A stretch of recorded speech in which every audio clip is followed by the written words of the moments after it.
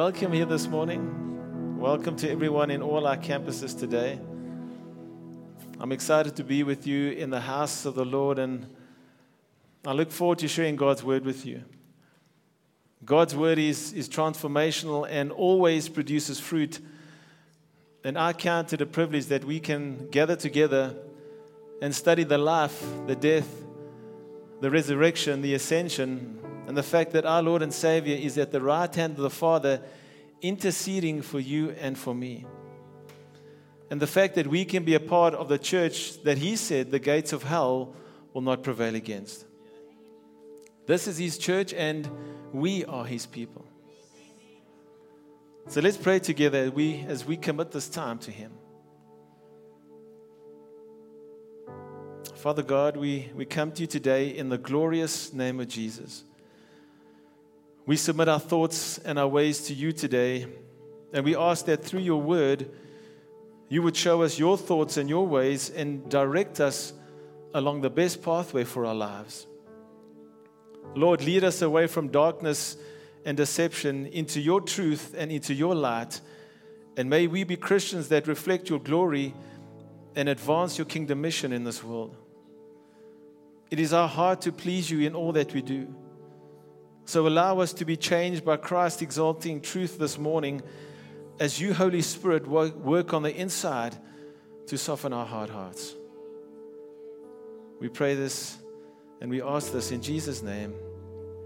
And everybody said, Amen. How good is it to be in the house of the Lord? Amen. Church, today is Pentecost Sunday. And today we're going to carry on with our series on the book of Acts. So far we've covered Acts chapter 1 and Acts chapter 2 over 5 Sundays with a few breaks in between. And today we start in chapter 3.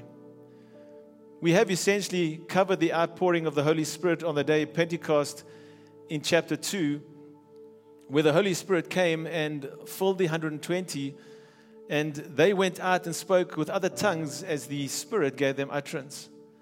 They were declaring the wonderful works of God in other languages, which caused amazement and confusion among the devout Jews that traveled to Jerusalem from every nation under heaven.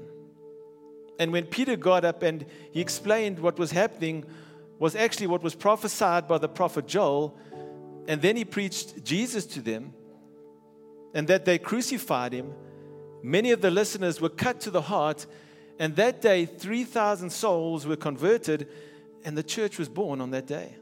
That's the significance, shall I say, of Pentecost. So in essence, we have already discussed Pentecost in some detail.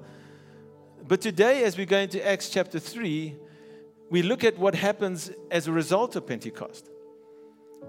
As the now Spirit-filled church start to go out and continue the work of Jesus in the power of the Holy Spirit. The same helper that Jesus said He would send. So let's read a few verses to get some context. If you have your Bibles with you, go to Acts chapter 3, and we'll read from verse 1.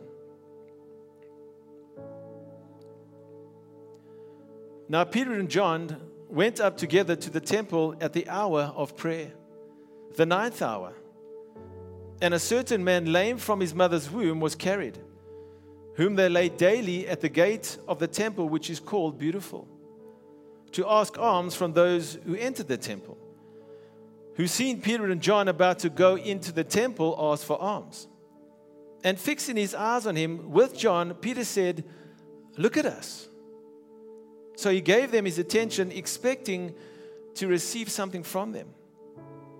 Then Peter said, "Silver and gold I do not have, but what I do have I give you. In the name of Jesus Christ of Nazareth, rise up and walk." And he took him by the right hand and lifted him up. And immediately his feet and his ankle bones received strength. So he, leaping up, stood and walked and entered the temple with them, walking, leaping and praising God. And all the people saw him walking and praising God. Then they knew that it was he who sat begging alms at the beautiful gate of the temple. And they were filled with wonder and amazement at what had happened. Church, this is the first recorded miracle in the book of Acts performed by the early church. And what I want to do today is briefly go a bit deeper into this passage of scripture that we've just read, but then to focus on a question that many Christians may be sitting with, which is, why aren't we seeing these types of miracles in the church today? Or maybe a better question is this: why aren't we seeing it as often? Because miracles still do happen. So let's begin looking at this miracle in chapter 3, and then we'll get to the question. What's interesting to note in verse 1 is that Peter and John felt no conflict in going to the Jewish temple to worship. They're believers in Jesus Christ, but they see no spiritual, moral conflict going to worship in the temple. They had no problem with that because they understood that Jesus was the Jewish Messiah who filled the Jewish scriptures. And they probably would have continued in the synagogues and the temple, but there came a time where they were expelled from Judaism. And it was really by necessity, because Jesus said that you can't pour new wine into old wineskins, right? So they continued with mainstream Judaism at first, until they were forced to meet on their own. So Peter and John are going up to the temple the 9th hour, which in the Jewish reckoning of time would have been 3 o'clock in the afternoon. And on their way there, a certain man lame from his mother's womb was carried, whom they laid daily at the gate of the temple, which is called Beautiful, to ask for alms for those who entered the temple. This man that had been laid there was in this state from the day that he was born.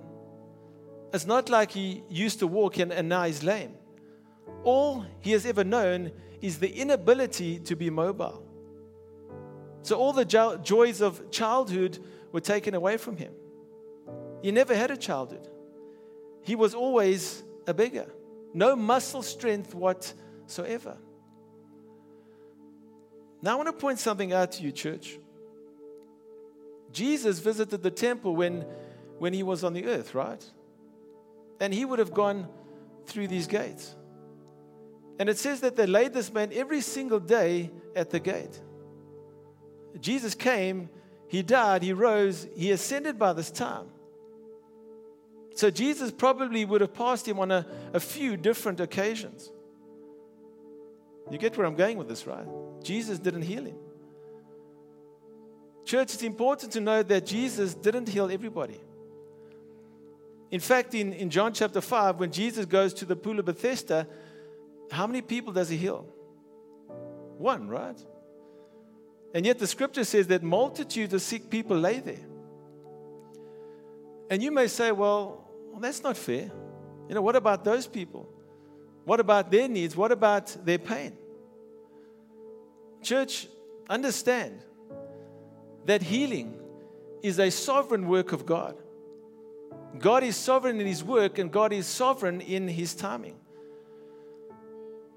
And I'm sure Jesus walked by, He saw the man, but He said, not yet. Today is not the day. In fact, that is going to be done through Peter and John in the future. Verse 3, the lame man who had seen Peter and John about to go into the temple asked for alms. So this guy is not looking for a miracle. He's looking for cash. He's not looking for a healing. He has no faith for a miracle whatsoever. He just wants a few coins. But verse 4, and fixing his eyes on him with John, Peter said, look at us. So he gave them his attention, expecting to receive something from them. He's now intently focused on Peter and John. Then Peter says this, silver and gold I do not have, but what I do have I give you. In the name of Jesus Christ of Nazareth, rise up and walk. And he took him by the right hand, and immediately his feet and his ankle bones received strength. Now, church, what we must remember is that Dr. Luke is writing this account. And he's writing it from a physician's perspective. When he says the feet and the ankle bones receive strength, he's using medical terminology for the joints snapping into place and the tendons and muscles instantly being strengthened. He's emphasizing the miracle that is experienced. In the name of Jesus Christ of Nazareth, rise up and walk. I read something this week that in the year 1260, a man by the name of Thomas Aquinas was visiting Pope Innocent IV in the Vatican in Rome. And the Pope went to show Thomas all of the wealth in the papacy in the Vatican.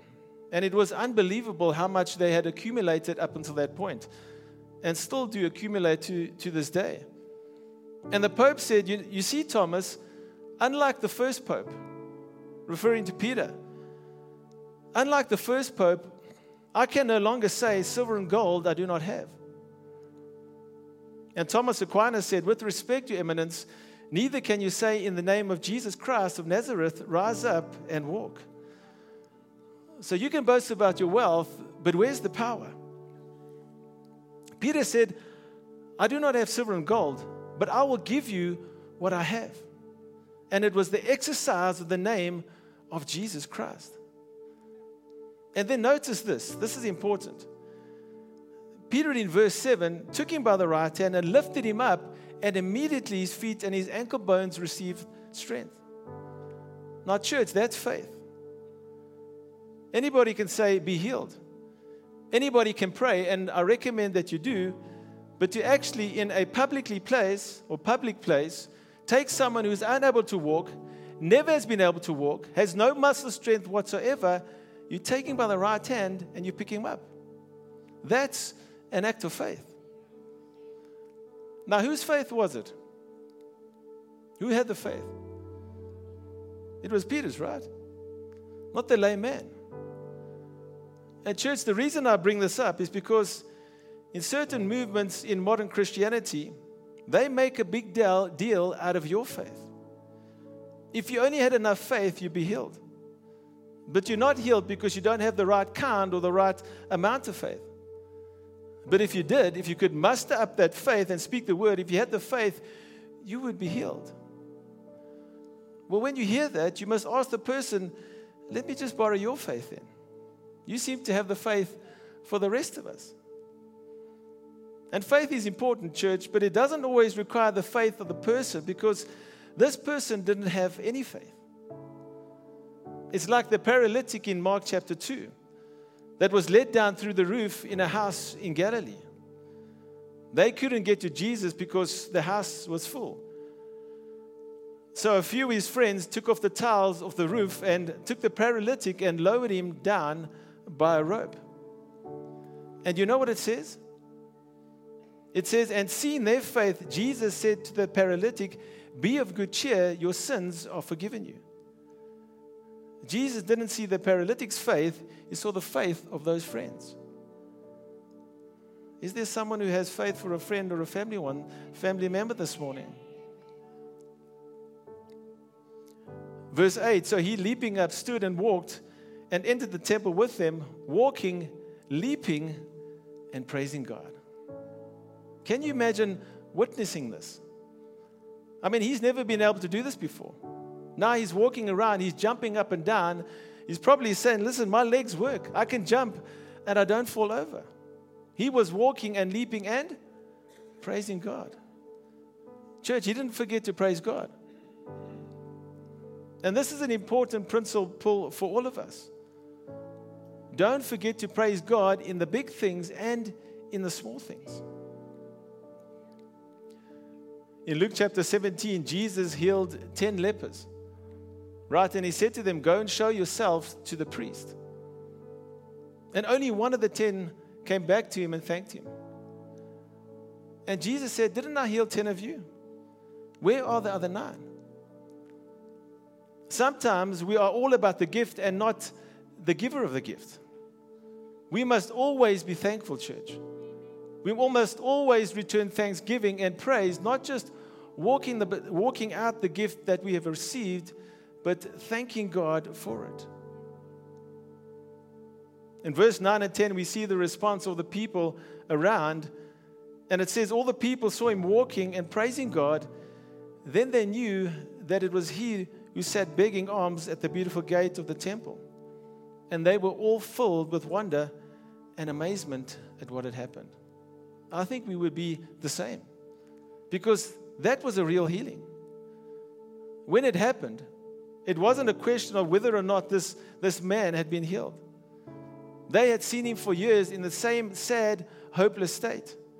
And now he is completely healed and full of hope. It was absolutely mind-bending and mind-boggling. And it was all done in the name that is above every other name, the name of Jesus. And church, it's at this point that I want to address the question that I raised earlier. Why don't we see these types of healings in the church today? Or why don't we see it as often? If Jesus said that we would do the works that he did, and even greater works than him, does that mean we should be seeing these types of miracles all the time? And what I'm going to attempt to explain today and next time is, what does it mean when Jesus says that we will do the works that he does and even greater? That's the first thing. And secondly, what should our expectation be for miracles and healings today? And I say attempt to explain because I will attempt with my best effort to bring justice to the subject by backing it up with as many scriptures as possible, but I will in no way limit the Lord and put his capabilities into my limited thinking. So we will trust the Lord to reveal even greater revelation of himself as we run hard and fast after him. Amen? So I want to read John chapter 14, verses 12 to 14 for you, and then I'll break it down. Truly, truly, I say to you, whoever believes in me will also do the works that I do. And greater works than these will he do, because I am going to the Father. Whatever you ask in my name, this I will do, that the Father may be glorified in the Son. If you ask me anything in my name, I will do it. Church, these few words, as perplexing as they may be, are rich with powerful inspiration and encouragement if you consider them in that context. And they are powerful for your life individually and powerful for our church now and in the future. These verses in John chapter 14 are about the greater things that are yet to be done. And three things are mentioned in this passage of Scripture. Number one, all of us who believe in Jesus will carry on his work in some great and wonderful way. Number two, we will in some unfathomable way do greater things than the works of Jesus. That's what it says, right? And number three, to make number one and two possible, we will have access to the living Christ and we'll be able to ask him whatever we need, and it says that he'll do it. That's the text. Three amazing promises. So number one, the first part of verse 12 says, truly, truly, I say to you, whoever believes in me will do the works that I do. And what's important to note here is that it's not just a promise simply to the apostles. This is not for charismatics or for missionaries and for evangelists and elders or just highly gifted Christians. This is for you and for me. And by implication from this text, if this doesn't represent you, you're not a believer. That's what it says. Everyone who believes does this. Whoever believes in Jesus will do the works that Jesus did. Period.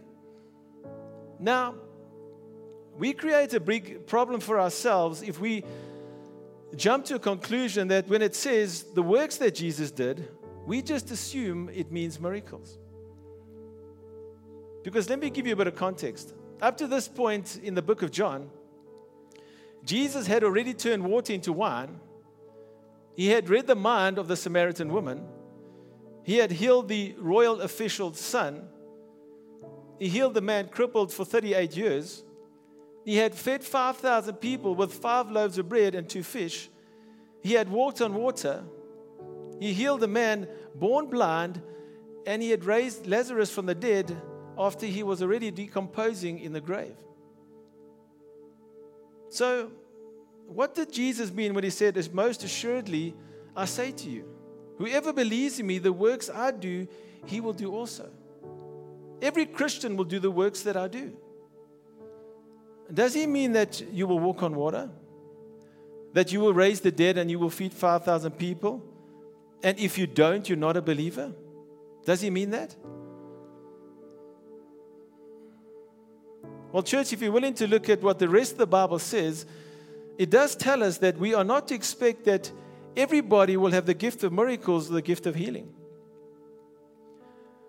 It says in 1 Corinthians 12, "But the manifestation of the Spirit is given to each one for the profit of all. For to one is given the word of wisdom through the Spirit. To another, the word of knowledge through the same Spirit. To another, faith by the same Spirit. To another, gift of healings by the same Spirit. To another, the working of miracles. To another, prophecy. To another, discerning of spirits. To another, different kinds of tongues. And to another, the interpretation of tongues.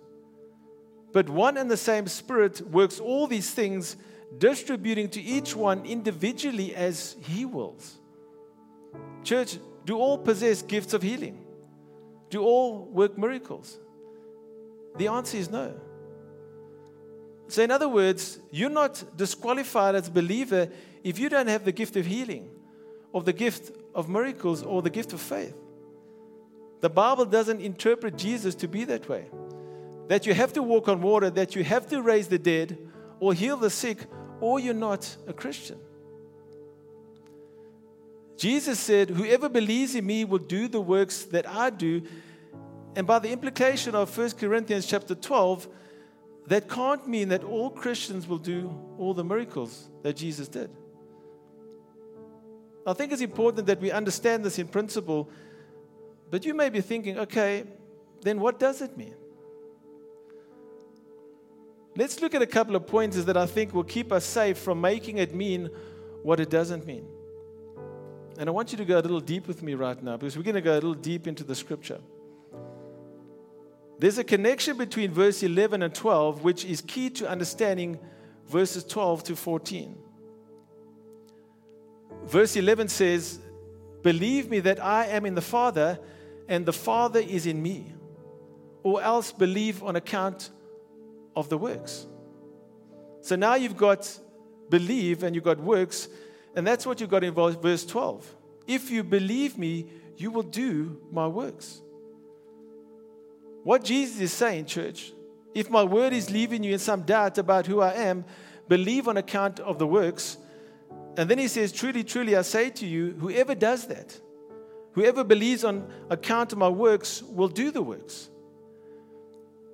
And when we take these verses into context, what this means and what Jesus is saying is that I'm doing things that point you to the Father.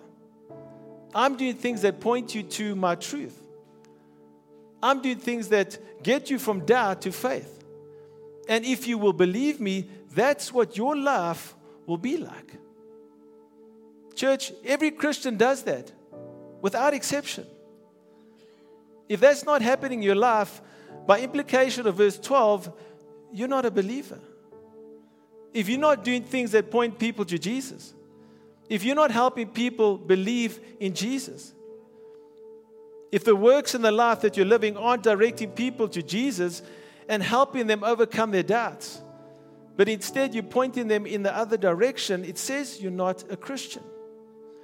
Because every true Christian points people to faith by the way that they live. If we believe Him, we do the works that He did. And the works that He did in verse 11 helped them overcome their unbelief and pointed them to His truth and brought them to faith. And that's what the Christian life is. The Christian life is that.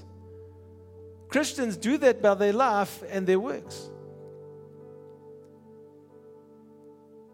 John chapter 10, verse 25, Jesus says this, I told you, and you do not believe. The works that I do in my Father's name, they bear witness of me. That's what they do, Jesus says. That's my work. That's my life. That's why I'm here. Everything I do in my life, I do it to testify to the Father. I'm always pointing to the Father. Church, that's the works of Jesus and every Christian. In John chapter 17, Jesus prayed, Father, I glorified you on the earth, having accomplished the work you gave me to do. In Matthew chapter 5, 16, Jesus' call to us is to let your light shine before others, that they may see your good works and give you glory to your Father who is in heaven. Jesus lived for the glory of his Father in everything he did. We are to live for the glory of Jesus and the Father in everything we do. If we are a Christian, we do what Jesus did. That's what Christian means, right? It means you're following Christ. We are Christ followers. Christians are defined by works or by life which flows from faith and points to the glory of Jesus. So my conclusion to point number 1 of this text, we'll cover points 2 and 3 next time, is however many Christians God may give the gift of miracles and the gift of healings or words of knowledge or faith, however many gifts he wills to give us, what I do know is that every Christian does his works defined in John chapter 14, verse 12. Every Christian has a life that points to Jesus. And church, there's a lot more to say about this, which we'll continue with next week. But the reason I brought this into our study in the book of Acts is because when we go into a book like the book of Acts, we see all these miracles, we see all these signs and wonders, I have the risk, and you have the risk as a Christian, to live your life thinking that, you know what, I don't have anything to offer. Because you may not have the gift of healing or the gift of miracles. You may not have the gift of tongues or the gift of interpretation of tongues. You may not have silver and gold. But what you do have can point people to Jesus. It was John Wesley that said, he says, so one apostle wrought miracles merely by his shadow, another by handkerchiefs carried from his body, and all spoke with various tongues. But the converting of one sinner is a greater work than all of these. He was referring to the greater works in John chapter 14. We are really just scratching the surface of what the scripture means for us as Christians when Jesus says that we will do the works that he did and even greater.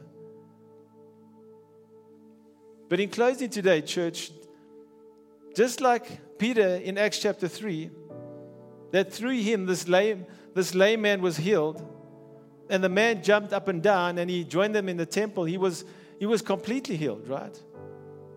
Just like that. I want us all to realize today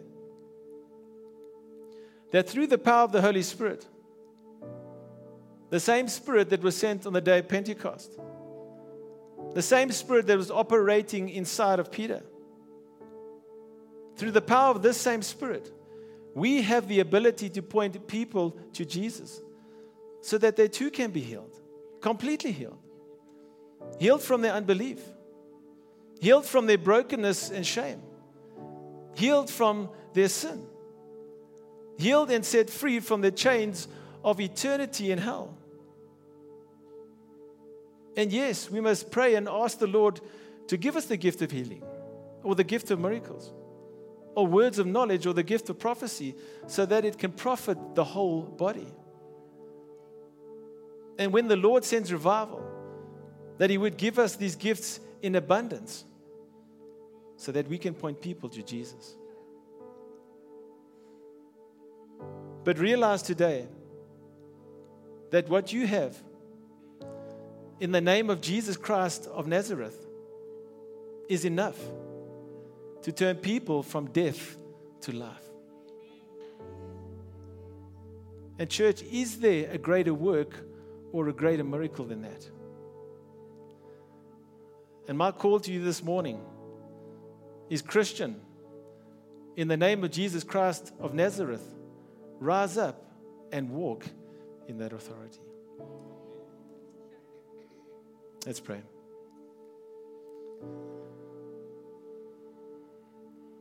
Father, we thank you for your word this morning.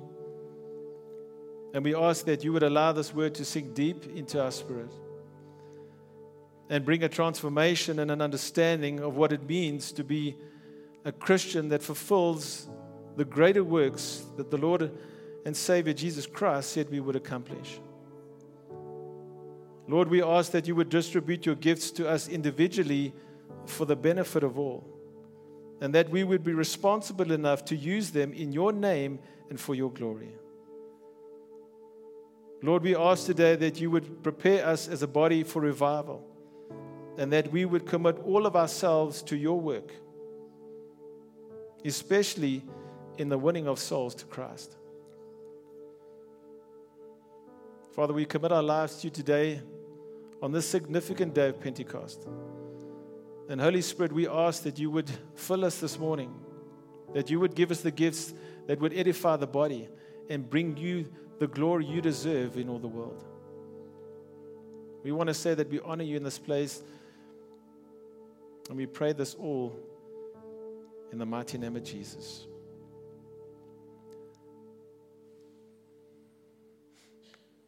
Amen.